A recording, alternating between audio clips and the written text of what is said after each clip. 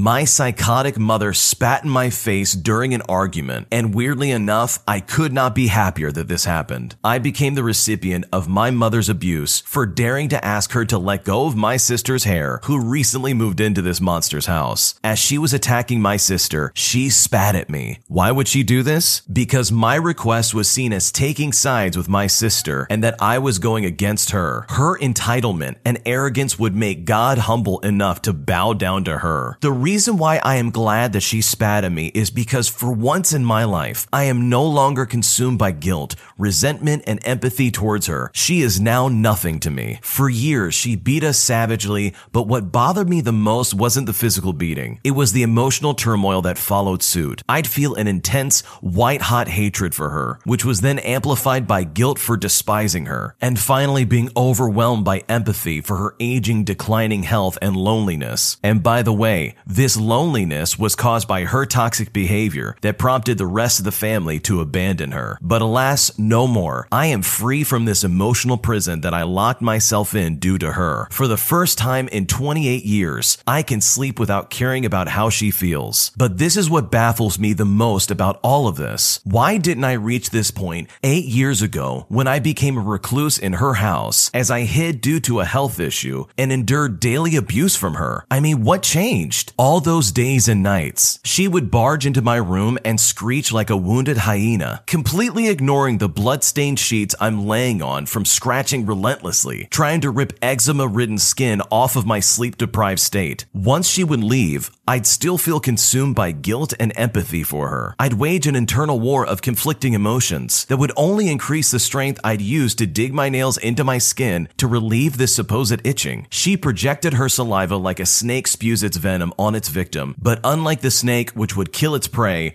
her venom acted like an antidote to the poison I had within me. For some reason, instead of feeling angry when she spat at me, I instead felt relief. For once in my life, I'm actually unburdened from hatred and feeling optimistic about the future. I have fully come to terms with what she is, and the cage I locked myself in no longer restricts me. I could cry tears of joy right now. It's rather difficult to articulate exactly what I mean, and the best example as a comparison I can use to illustrate this is the sense of relief you'd get after struggling with a difficult math question that just happens to be on an exam and discovering the answer at the last possible minute. I sleep so much better now. I know she's miserable, but I just don't care anymore. No longer is that my concern, and I am content. She admitted to me once in a shockingly candid fashion, something that still stuns me to this day. A while back, she went on a long talk about God granted mothers immense rights, and that a son is to be patient and dutiful, and all this other stuff. I then asked hesitantly if this God that she claims to love saw her verbally abusive towards me,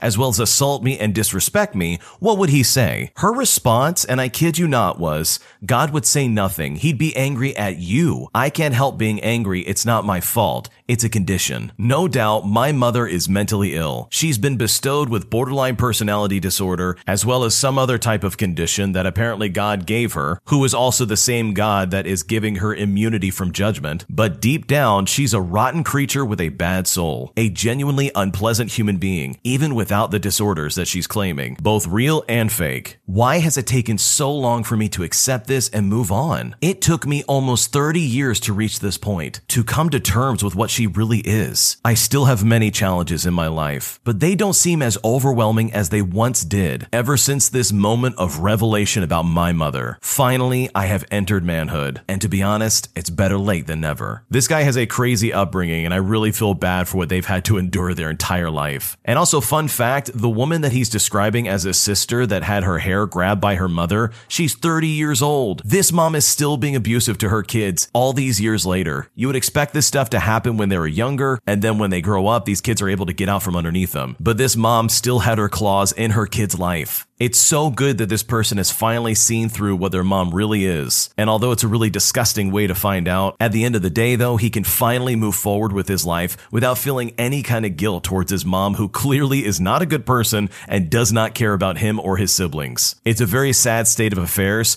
but at least he's come to this conclusion and he can literally move forward without any guilt or any type of concern about the situation. And that might be the best gift he could ever receive. Today I messed up by forgetting saying I had no sense of smell for 3 months. Several months ago, I went on a road trip to a major national park with my family. Part of our plan was to pack food we could eat on the trip to help limit our expenses. As I was preparing for the trip, I decided to make sandwiches, delicious cold meat sandwiches. Well, when I got all the food home from the grocery store and began to prepare the food, the meat was nowhere to be found. Great, I thought. I left the meat sitting in the bag at the cash register. I went back to the store, it was gone. I had to buy it all over again. This is a pretty routine occurrence in my life. I'm pretty absent-minded. It happens. No big deal. We went on our trip using a family member's vehicle. We had fun. We enjoyed my sandwiches. We had memories. It was honestly a blast. Fast forward to last week. My car needs a little work. There's a rattle, so I was concerned. It took 3 weeks to get my car in to be seen by the dealer. After getting my car in and having it inspected, I got the call from the dealer with all the things they recommended that I needed to be done. This time, there was a new one in the mix. They said, "Sir, have you noticed your car has started to develop an odor?" I said, "Well, this is awkward. No, I haven't really, but that's not unusual. I don't have a sense of smell currently." In reality, I do have one, but it's extremely weak. It's weak enough that I don't trust myself to smell a gas leak. I get an occasional sensation of odors, but often struggle to reliably describe what I just smelled to other people. For example, I once told someone that Cinnamon Toast Crunch smelled like steamed broccoli. "Well, we can try to sanitize your AC and heating system to see if that helps," he told me. I ended up weighing the cost of the recommended maintenance and repairs and went with their suggestions. It wasn't priced beyond my ability to pay, and I had noticed it smelled a little musty a time or two. I just assumed the infrequent use it had seen during the pandemic was to blame. They did the work, and I've been driving it around this past week with no issues or further thought. Fast forward to today. I went to the grocery store, I buy all the stuff I need, and head home with all of my purchases. I got home and made one final trip to get the last bag from the trunk. I pick it up and realize something's wrong. It just looks really off. This isn't what the bags from the store look like. This bag feels wrong too. I didn't buy anything today that should be sloshed around in the bag. Suddenly, all of March, April, and May are replaying themselves in my mind. And that's when I came to the realization. I never checked the trunk after I lost the bag of cold meats 2 months ago. I opened the bag and immediately confirmed what I feared. I've been driving around with 2.5 months of liquefied, rotting meat in a bag in the trunk of my car. My car didn't smell musty. It smelled like death. The employees at the dealership must have had quite the discussion about me once I left. Needless to say, I threw it away and made sure there was nothing else rotting in the back of my trunk. I've done something similar to this, but with eggs, and let me tell you, that was a nightmare to clean up. There's nothing worse than going to the grocery store and then realizing that you might have forgot something at the grocery store. You spend all this time and all this money getting these overpriced groceries, and then when you find out you missed something, it's like you get punched in the face. But this guy didn't forget anything, he just forgot to get it out of his trunk after he bought it, 2 months later. I can only imagine what that must have smelled like, and honestly, it makes me nauseous. So hopefully next time you can be a little bit more careful, because it sounds like your sense of smell is not very reliable. I'm so tired of feeling used by those around me, and I don't know what to do. I'm very lucky to have a lot of great people in my life. I've got a fantastic wife, a lot of great friends, and a number of other people that I see a few times throughout the year and stay in touch with online. There's always reminders that I have at least some importance to people, but that's kind of the problem. It seems that my importance in people's lives usually comes down to whether or not someone can use me for something or not. It seems to be all about what can I do for someone else. People always tend to need all sorts of things from me. Someone to vent to, a ride to the airport, making a connection with someone else, all sorts of things. I am almost always happy to help because it does me some good to be able to, and it's a nice reminder that I have some relevance and meaning to others. But after a while, it can just get so exhausting once I realize it's a one-way street. There's really nothing in particular that I need from anyone, but it would be nice to have things repaid for me and for this to be a two-way street kind of thing. People seem to not really have the time to listen to me when I have something on my mind. I really wish I could even talk to someone about this issue in person instead of online, but I really don't know who would listen. My wife has always told me she's bad at giving advice, and she tends to tell me that I'm just inside my own head. I hate to bother her, so I don't really push it. It would also be nice if every once in a while someone repaid the kindness that I try to give to other people. It doesn't have to be anything drastic. Just message me to ask me how I'm doing, buy me a drink while we're out, invite me over and take care of things. Anything where I just don't feel like a resource instead of a person to people. Does anyone have any advice for this? I'm really afraid to voice these concerns too much because I don't want to seem whiny or needy. What should I do? It sounds like you need to set some very clear boundaries, in my honest opinion. Like, clearly you're not communicating with people that, hey, this is what I want. And it also kind of seems, based on what you describe, that you're not really telling people like, hey, I feel like I'm being used by you people. And And the thing about it is, in my opinion, because I've kind of run into this too, if people get offended by you setting boundaries, then they're not really a good friend anyways. The odds of someone just coming out of nowhere, out of the blue, and asking you how your day was, or in some way mysteriously and suddenly being involved in your life in the way that you're describing is probably not going to happen unless you communicate that. I think also, and this is just from my perspective, it seems like you're kind of letting people just tell you what to do and like boss you around a little bit. What would happen if you were just less available to these people who only use you as a resource? I mean, sure, it's great to feel involved and to help people out when they need help, but being available for everybody's issues all the time at any point just doesn't seem healthy to me. And this is coming from a perpetual people pleaser too, by the way. So it might do you some good to say no once in a while and choose to take care of yourself and your own needs for once. Because if you don't take care of yourself, nobody will. My brother's YouTube channel is ruining my life. So my brother is such a big bully and has always believed that he is better than me. He's also extremely spoiled, along with my older demon siblings. He loves calling me nicknames and overall just being really mean to me because I'm a ginger. He also loves pranking me with annoying tricks. And of course, my loving parents don't do anything to help. Anyways, my brother is very lazy. He wants money now and he wants it easily. He claims he wants to be an engineer, so my parents are paying for his tuition, but he does not take it seriously and would much rather spend his time watching television than study. So one night, he said he was going to drop out of school and become a YouTuber. My parents were against this, but they gave him a chance, saying he can move in with them for a year, and if he makes a certain amount of money, he can go ahead and become a YouTuber. It's also important to note that my brother has not uploaded anything, so he doesn't have a YouTube channel with any subscribers or anything. And the worst part about this is that my brother's old room was transformed into storage,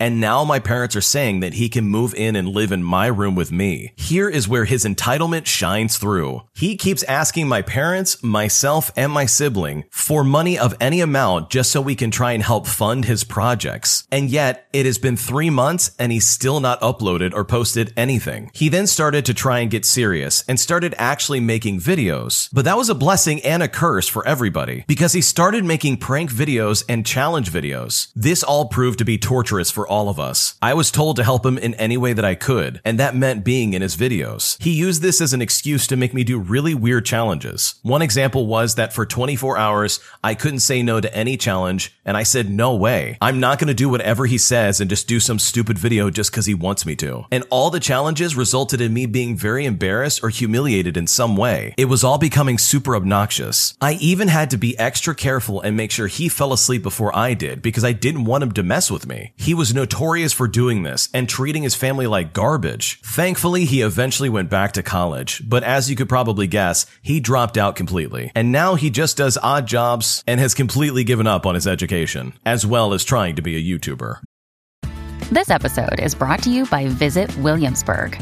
In Williamsburg, Virginia, there's never too much of a good thing. Whether you're a foodie, a golfer, a history buff, a shopaholic, an outdoor enthusiast, or a thrill seeker, you'll find what you came for here and more.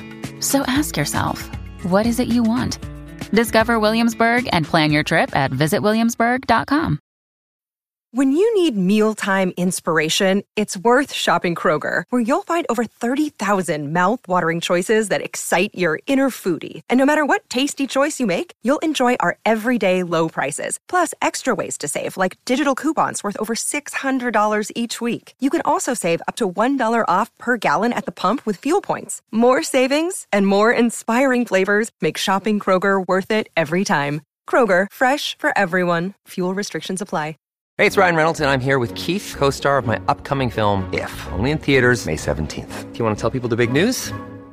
All right, I'll do it. Sign up now and you'll get unlimited for $15 a month and 6 months of Paramount Plus Essential Plan on us. MintMobile.com/switch. Upfront payment of $45 equivalent to $15 per month. Unlimited over 40 gigabytes per month. Face lower speeds. Videos at 480p. Active Mint customers by 531.24 get 6 months of Paramount Plus Essential Plan. Auto renews after 6 months. Offer ends May 31st, 2024. Separate Paramount Plus registration required. Terms and conditions apply if rated PG. Another day is here and you're ready for it. What to wear? Check. Breakfast, lunch, and dinner? Check.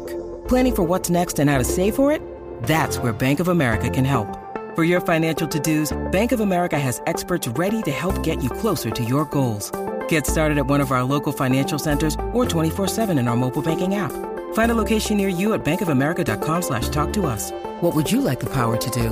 Mobile banking requires downloading the app and is only available for select devices. Message and data rates may apply. Bank of America N.A., member FDIC. That must have been super annoying to put up with, no lie. To have a sibling who's literally living in the same room as you, trying to do prank videos on you specifically and your other members of your family, would have been obnoxious, let alone for the first, 3 weeks. And it's so strange that the parents would allow their son to stop what he's doing for a year to try and be a YouTuber. Why would you sacrifice your studies at university just so you could try to be a YouTuber? Why don't you try and do both at the same time? Do your studies during the day and then do your YouTube channel at night. It's totally possible. I'm very surprised that the parents decided to allow that to happen. It'd be different if he had a big YouTube channel and he was trying to focus on it because he knew there was going to be some kind of potential. But just dropping out of school for a year just to do YouTube when you don't have anything going seems like a really big risk. But thankfully, it looks like the YouTube days are over for this guy, and his brother can now sleep easy, knowing that his other brother is not going to try and mess with him in his sleep. Today, I messed up by switching seats on an airplane just so I could look out the window, only to then lose my phone on the plane and having to leave it in Istanbul, Turkey. I've never been more upset. Here's what happened. So I was on this Turkish Airlines with a connecting flight to Istanbul, Turkey, with the final destination being Sofia, Bulgaria. My seat was located in the middle of the plane with a clear line of sight out of the plane since no one was seated beside the window near me. I was on business class, which meant I was almost guaranteed a yes whenever I asked a flight attendant if it was okay to switch seats. This story started with the plane on its final descent approaching the airport. I think the plane was waiting for its designated time to land because it circled around Istanbul several times before proceeding to the airport. Thanks to that, I saw this amazing view of the other cities below, with some of its landmarks visible to me despite my distance from the window. Wanting to get a clear look, plus take some good photos, I transferred to the window seat, leaving my book, my headphones, my smartphone, and other things in my original seat side table. I had fun snapping up some shots, blissfully unaware of what was going to happen to me next, which would completely changed the trajectory of my entire trip. After some time, the plane made its way to the outskirts of Istanbul, where the airport was located. The plane was about to land, so I couldn't go back to my seat. Not that I really wanted to, since I wanted to see the airport when we landed. I was admiring how spacious and organized Istanbul International Airport was from my window, when suddenly the plane wheels hit the runway. Inertia took over. My unsecured things assumed that they were still flying and hit the floor, with some of them spilling into the aisle. The thump from their impact with the floor was very loud. I'm sure that everyone in the business class cabin heard it, maybe even the crew. All I could think at that moment was to rush back and clean up the mess, but I couldn't as the fasten your seatbelt sign was still on. But whatever, right? It's just something embarrassing, it's nothing serious, I thought. Oh, how wrong I was. Once the plane was safely docked, I immediately took off my seatbelt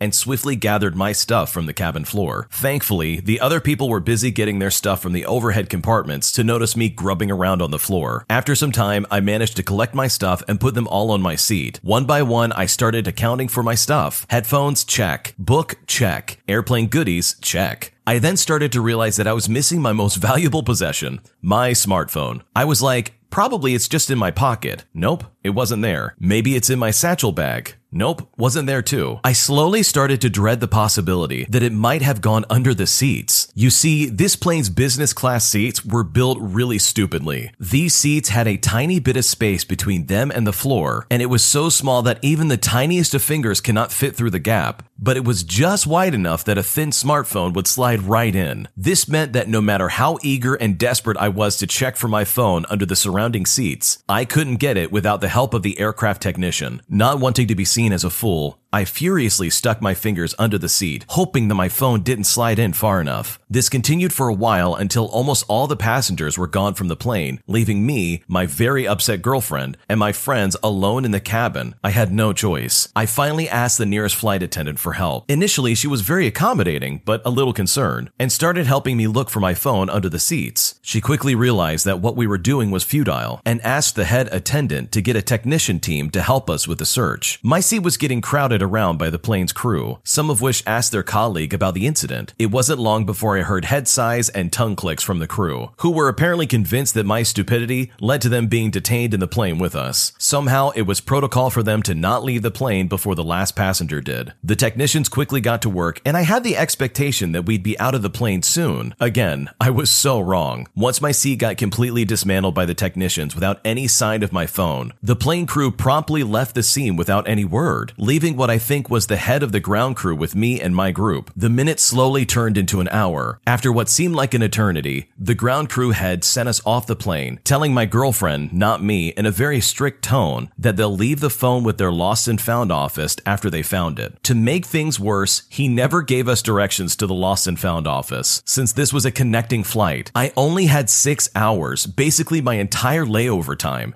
to find this office. Oh well, that should be ample time to retrieve my phone and enjoy the business lounge, right? Again, for the third time, I was completely wrong. When will I catch on? I had no choice but to stick closely to my girlfriend and my friends or risk getting lost. I decided to wait for 3 more hours before going to the lost and found desk, just in case they took longer to find my phone. The business lounge was really nice. It served hot, delicious food cooked by professional chefs. It had shelves of different variety of drinks. It was really a cool place to be and to hang out.